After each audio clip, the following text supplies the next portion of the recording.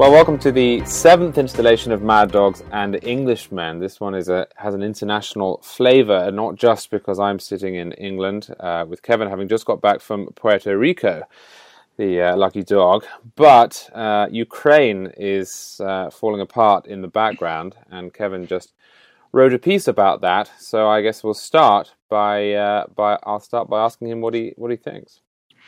Well, to start with, I don't know a ton about the specific conflict, and I don't want to present myself as an expert on Ukraine or Crimea or any of that stuff. But what I am curious about is the foreign policy consensus among those of us on the right who were looking for something different after the Bush years. You know, they're paleos and libertarians and non-interventionists and isolationists and what have you, who generally rejected, what we come to call the neoconservative foreign policy approach as being overly bellicose, as being, too military first, too martial, too finger on the trigger.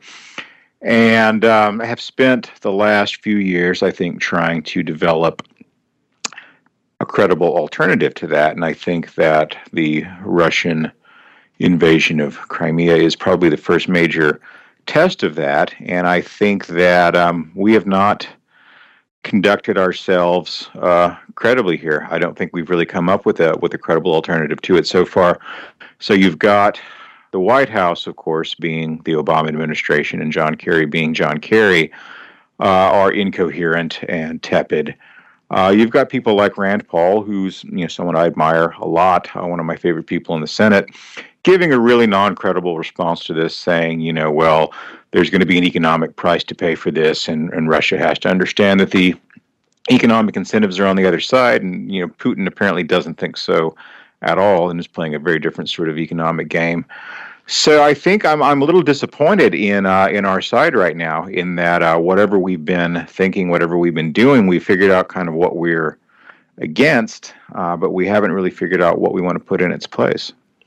No, and I'm critical of the Obama administration as a rule on these questions, even though I'm no foreign policy expert, purely because they seem to spew so much nonsense. Today, for example, he told Vladimir Putin, well, you're on the wrong side of history, which really is a stupid phrase in and of itself. I'm sure that's a lethal thing to say in certain college faculties. But when you're dealing with international relations, and I do think there's some truth to the statement that, what happened in Syria, and I didn't think we should go in, but having set a red line, saying no does make you look weak. But having driven around this morning in England, listening to the radio, and Sir Malcolm Rifkin came on, and he said, this is the worst foreign policy problem we've had since the Cold War. And then the current Foreign Secretary, William Hague, came on and said, this is the worst disaster of the 21st century in Europe. But then they're asked, well, what are you going to do about it? And they're extremely coy, and I'm just not sure there's a good answer.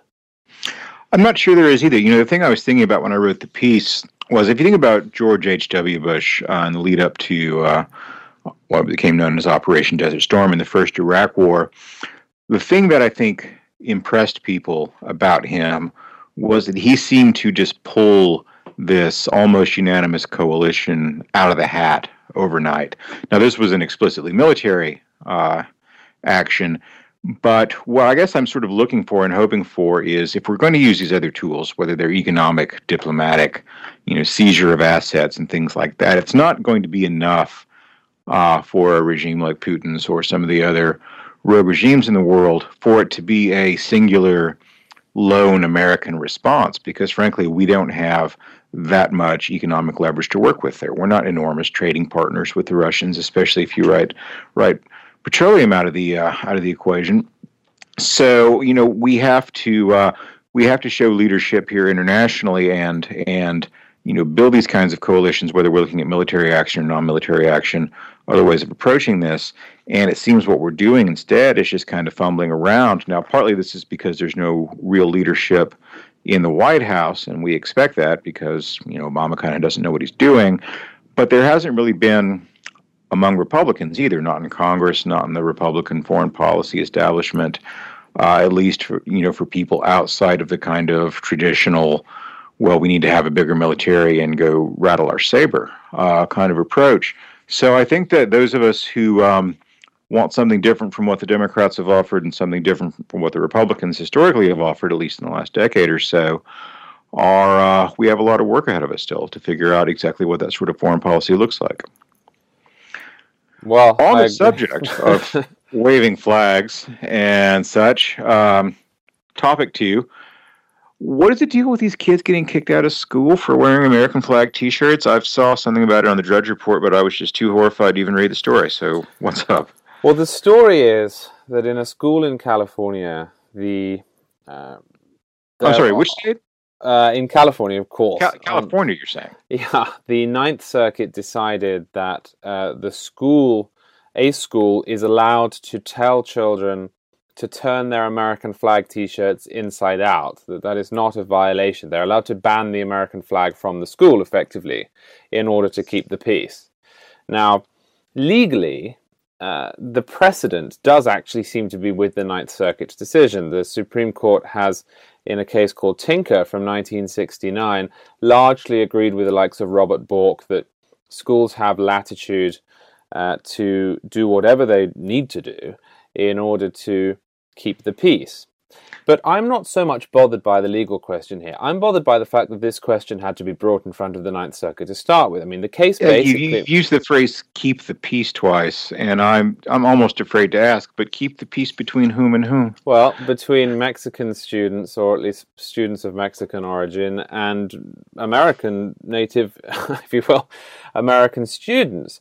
What happened was on Cinco de Mayo, in a school that has a history of racial violence. Look, I'm gonna read you this exact quote. I'm gonna try and bring this up actually, because I think that this beggars belief that this happened. Just to give you a little background while I'm doing it, this is a school that has a history of racial violence.